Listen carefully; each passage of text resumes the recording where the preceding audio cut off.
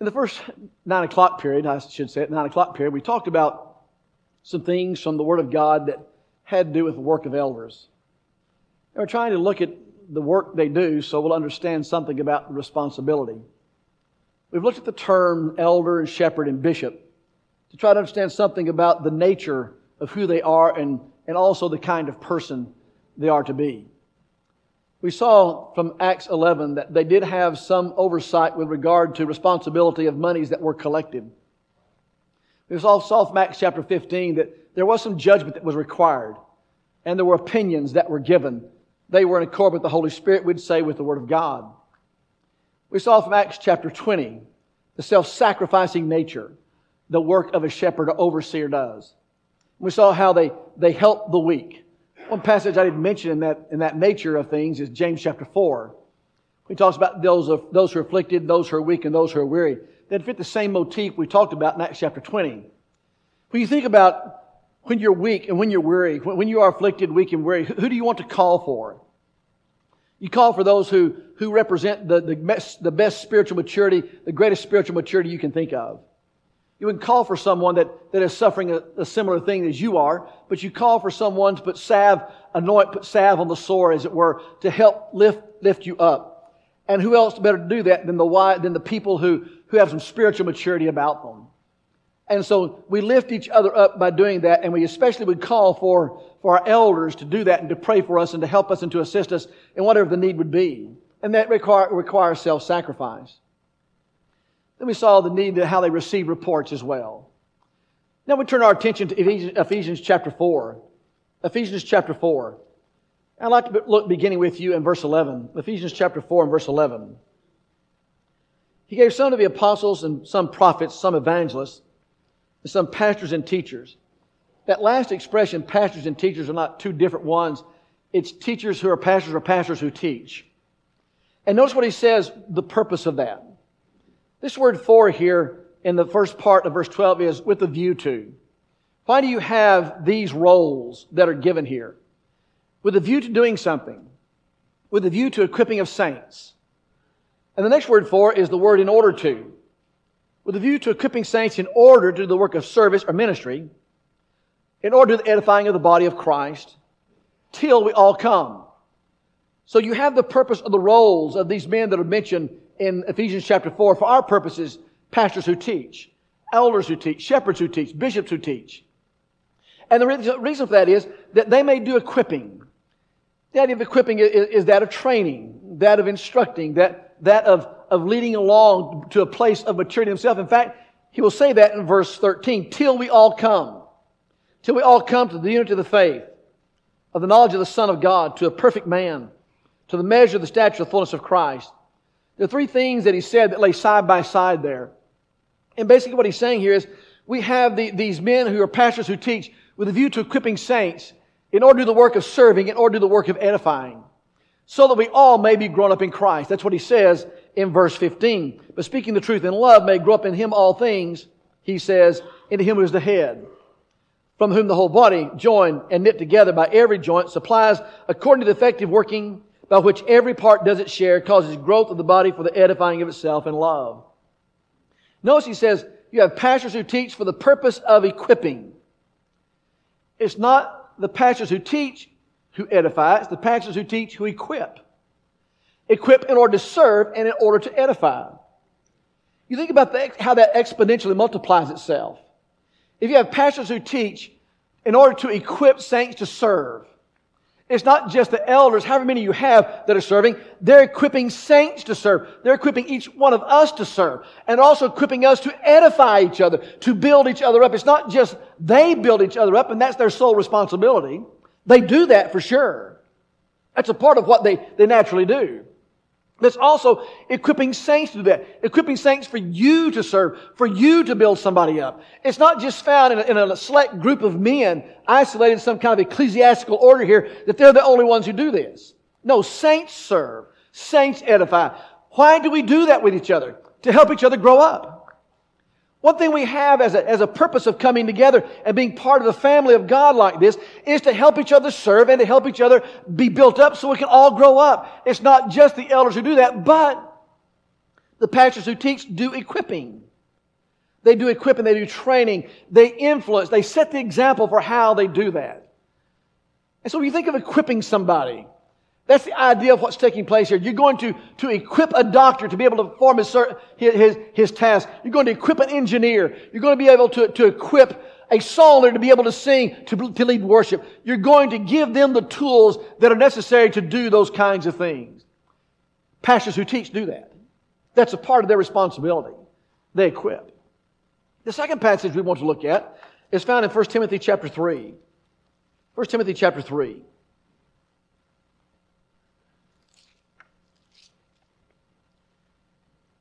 Notice he will say, beginning in verse 1, this is a faithful saying. If a man desires the office of a bishop, he desires a good work. A bishop then must be blameless, husband of one wife, temperate, sober-minded, of good behavior, hospitable, able to teach. Here's something he does. Able to teach. What does that mean, able to teach? Does able to teach means he's able to stand in a pulpit like this?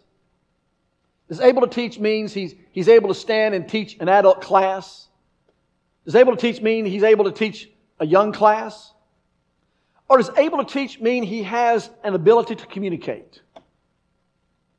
And yes, he ought to know the Word of God. In fact, in Titus chapter 1, he would talk about holding fast the Word of God.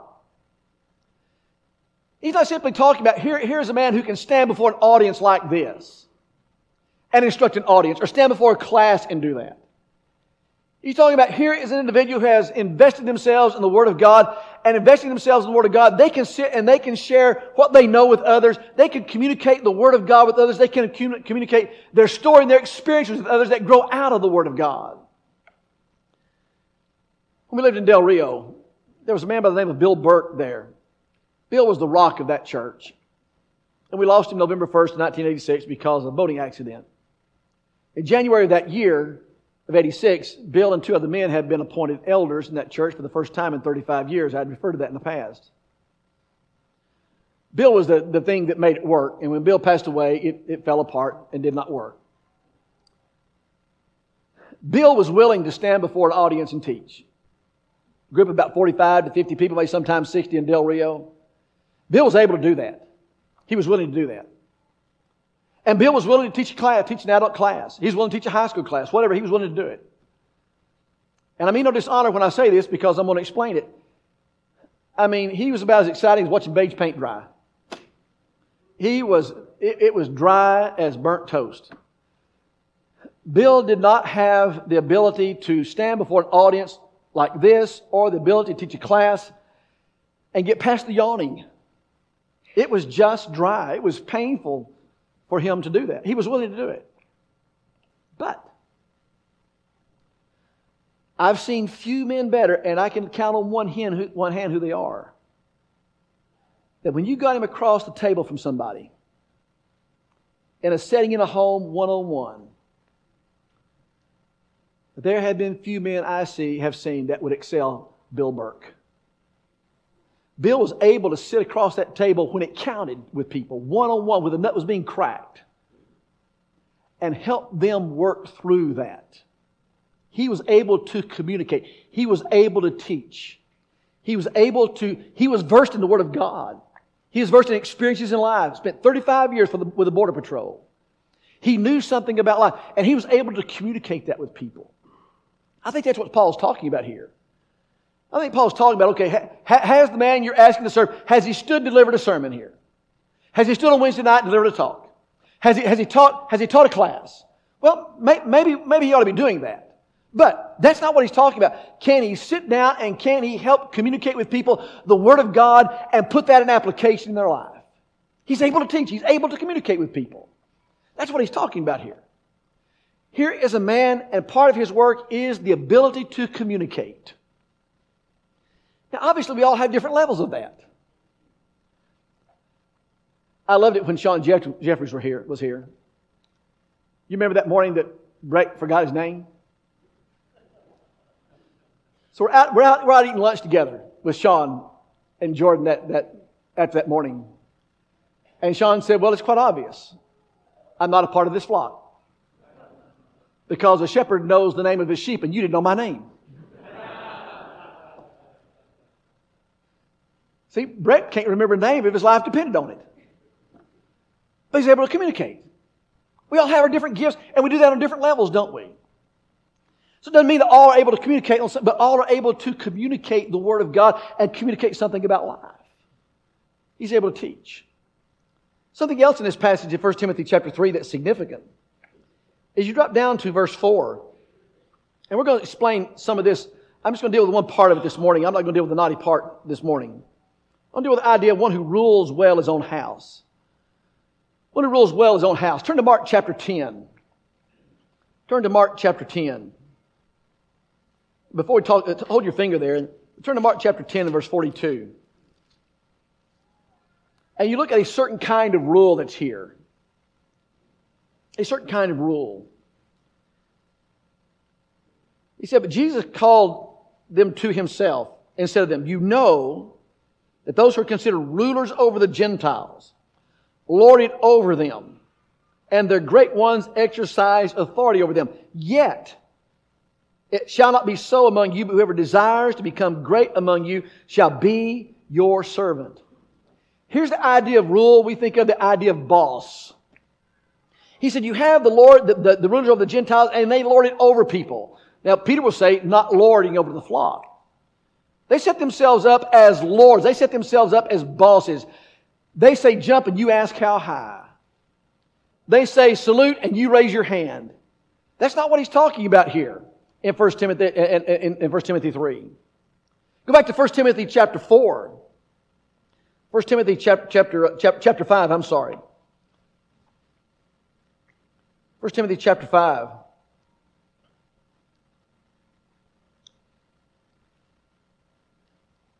And he will talk about the relationship in verse 14. Therefore I desire that younger widows marry, bear children, manage the house, give opportunity to the adversary to speak reproachfully.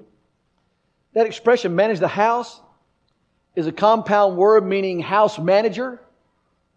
It comes from a compound word meaning house despot. Now, think of the word despot, and that's not a real complimentary word. We think of a tyrannist. But what he says here is a wife, and she has the responsibility, she has the authority to manage the house. It's interesting that a wife has authority in the home. Just a sidebar here. Husbands aren't autocratic bosses that tell their wives to jump and she asks how high. Had a fellow one time ask me, if I tell her to buy a particular brand of soap and she doesn't buy it, what should I do? I said, use it. It's her responsibility to manage the house. That doesn't mean she has oversight of the house, but it's her responsibility to do that. He's not her boss. He doesn't tell her what to do and how to do it. And he certainly doesn't tell her how to serve the Lord. And when you find a boss like that, that's not what you're talking about here. That's not rule here. The idea of rule here is to stand before. Here is a man, and what's he able to do? He is, back to 1 Timothy chapter 3, he's able to stand before his house and do what? Demonstrate he has a care for them. Notice verse 5. For a man does not know how to rule his own house, how will he take care of the church of God? It's a rule to care. He sets the example. His rule is found in his example. Elders don't have boss authority. Elders don't have legislative authority. Elders don't have authority to tell people how to serve aside from the Lord. If it's the Lord or elders, you serve the Lord. Elders don't sit back and make judgments about the money, about the building, and about the carpet. And when they're done, and everybody else just lose their souls scattering like sheep without a shepherd. No. Shepherds stand before to demonstrate their care for the flock. It's not unusual when a time of crisis comes, and I'm going to pick a sore point here, I realize that. When a crisis comes like COVID, that people want the elders to tell them what to do. Whether to get a vaccine or whether to wear a mask or whether to jump or whether to bow, whatever it is, they want elders to tell them what. Elders don't have that legislative authority. That's why your elders never told you, gave you a demand that said you have to do this. We appealed to you from the standpoint of influence. From the standpoint of putting others first, we tried to stand before you and set the example in some things of doing things for one another. But we didn't decree because we had no authority to decree that. That's something you had to decide. Elders couldn't tell you what to do. Elders don't legislate to churches what law is. Elders stand before and lead by going far before them. And their rule is found in their example and how they care for their family. And therefore how they care for the flock. I think that's an important distinction for us to make. Elders rule by their example and standing before the flock. Far too many times, brethren reduce elders to the lowest common denominator, and the lowest common denominator is, you tell us what to believe, you tell us where to go and when to be there. There's something greater in mind than who the preacher is and who we have for gospel meetings here. There's something greater than that. And then staying in 1 Timothy, turn to chapter 5. Turn to chapter 5.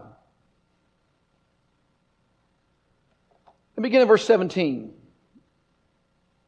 That elders will well be counted worthy of double honor, especially those who labor in word and deed.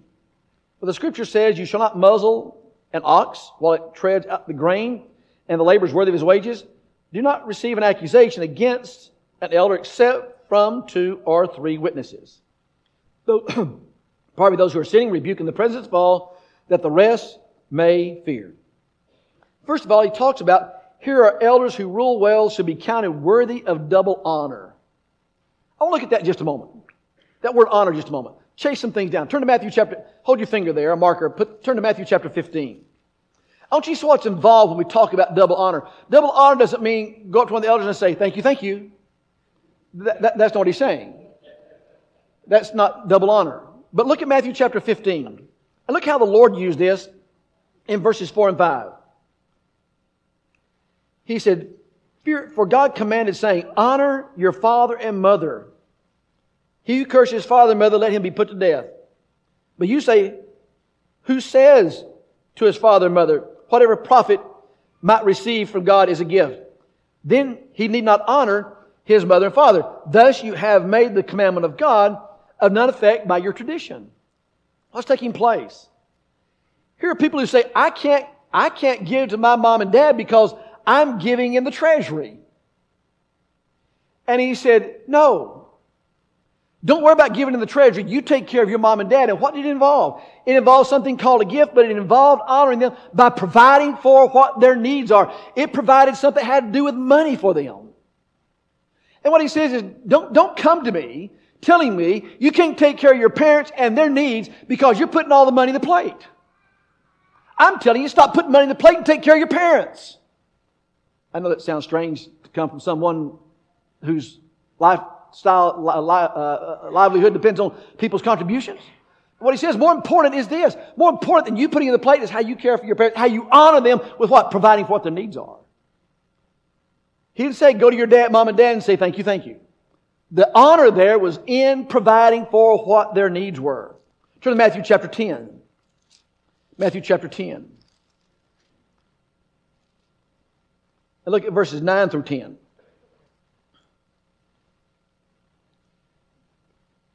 Provide neither gold, nor silver, nor copper in your mouth, in your money belts, nor bag for your journey, nor tunics, nor sandals, nor staffs, for a worker is worthy of his food. Notice the word worthy. That's the same thing that was said in 1 Timothy 3. Don't muzzle the mouth of the ox who treads out the corn. Why he's worthy of his food. The laborer's worthy of his food. Here, it doesn't have to do with what you say. It has to do with what's provided. Here there is the need for his life or for his needs are provided. Turn to 1 Corinthians chapter 9. 1 Corinthians chapter 9. 1 Corinthians chapter 9 and look at verse 10. 1 Corinthians chapter 9 and verse 10. Actually, in verse 9, you have the same statement we read in 1 Timothy 5.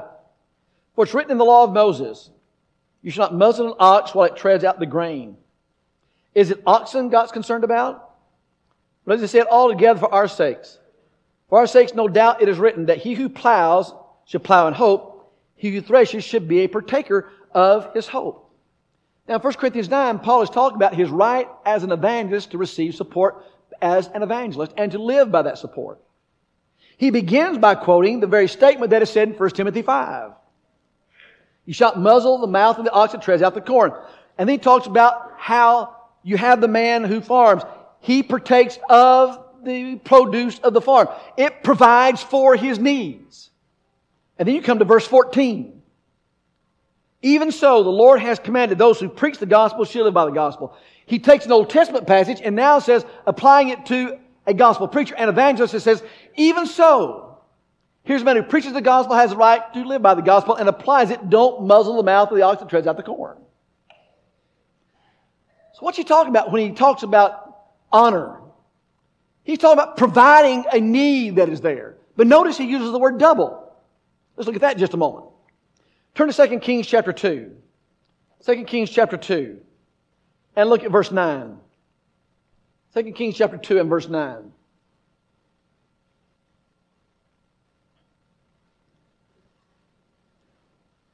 And so it was when they had crossed over that Elijah said to Elisha, ask what I may do for you before I am taken away from you.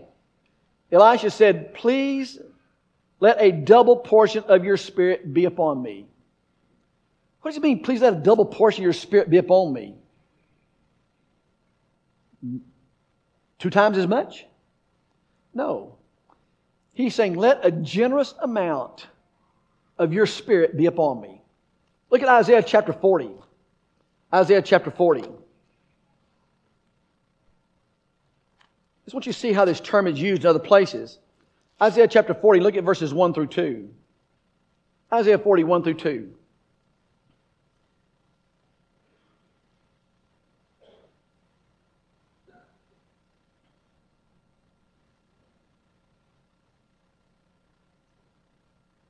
Speak comfort to Jerusalem and cry out to her.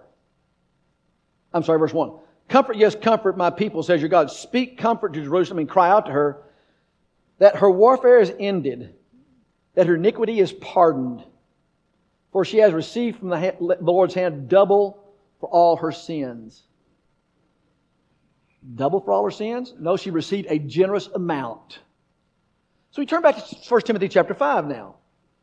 And you put that with what we've learned. First of all, the idea of honor has to do with providing for what the need is.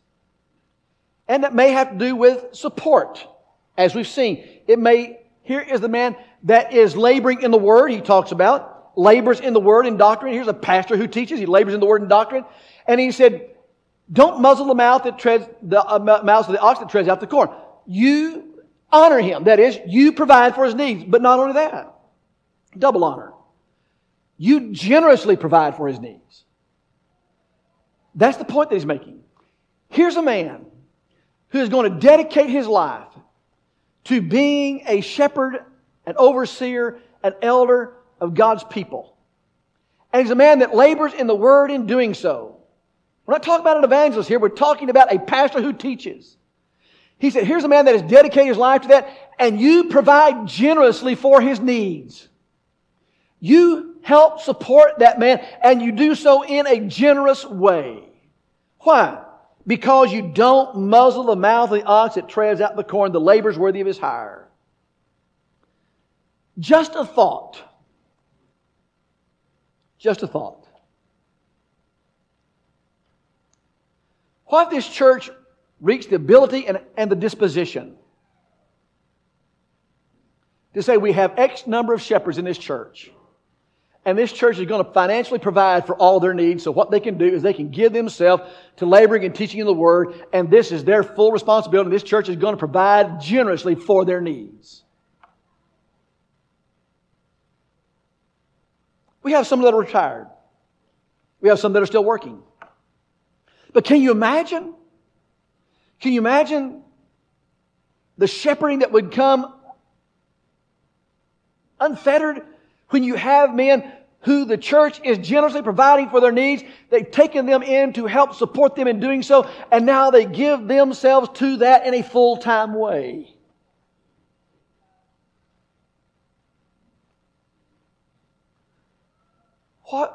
What would that do for us if we did that? Just think about it.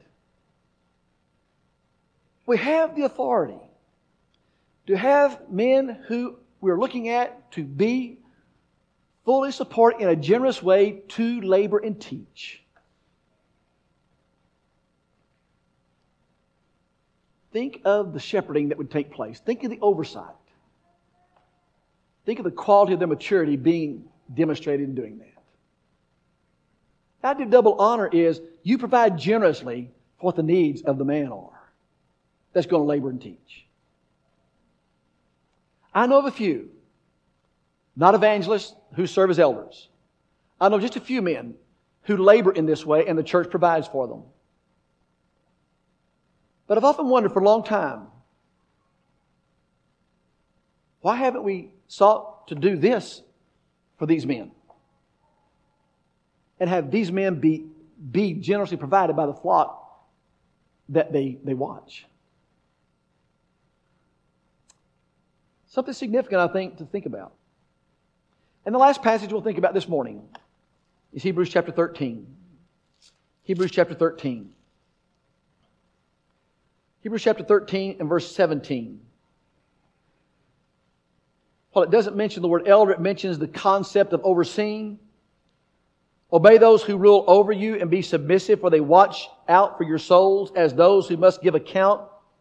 Let them do so with joy and not with grief, for that would be unprofitable for you. And then verse 24, greet all those who rule over you and all the saints, those from Italy greet you. This word rule is a different word than what we talked about in 1 Timothy 3. This word rule is guide. They lead and they guide you. He says, obey those who lead and guide you. And be submissive, for they watch for your souls. Here they're going to stand, they're not only going to stand before, but they're going to lead, they're going to guide. Here are those who lead and guide you. And you what? You be submissive to them and don't make it miserable. That is, let them do so with joy, not with grief, for that would be unprofitable for you. Here you find, what do overseers do? They lead, they guide. Again, as I've stated before, they're not cattlemen who drive. You know, sometimes you have a feedlot with cattle, and there's a little apparatus there called a hot shot. It's an electric probe generated by a battery. It has two little probes on the end, and when the calf or livestock gets stalled, they come up and they goose them with it. And it gives an electric shock, and they keep going. He's not saying, here, goose the brethren. He's saying, you lead them. That's what a shepherd does. And you guide them. For your thought this morning, as we go further in considering this. Next week we're going to look at a few more passages, and then we're going to move to looking and breaking down the attributes that are given in 1 Timothy 3 and Titus chapter 1. We've not talked about things that are salvific this morning, have to do with our salvation. But perhaps you know where you're at with God, and you know that you're lost, you need to have your sins washed away, be baptized for the remission of them. You know the state of your soul before God, and you want this morning, this hour, this moment to respond. Then we offer you that opportunity while we stand and while we sing. Thank you for connecting with us this morning. We're so thankful that you were able to do that. If you have questions, we'd love to have the opportunity to talk to you. You can contact us at www.thebibleway.com or questions@thebibleway.com. Questions@thebibleway.com. We'd love to have you in person. Come if you can, but thank you for connecting with us.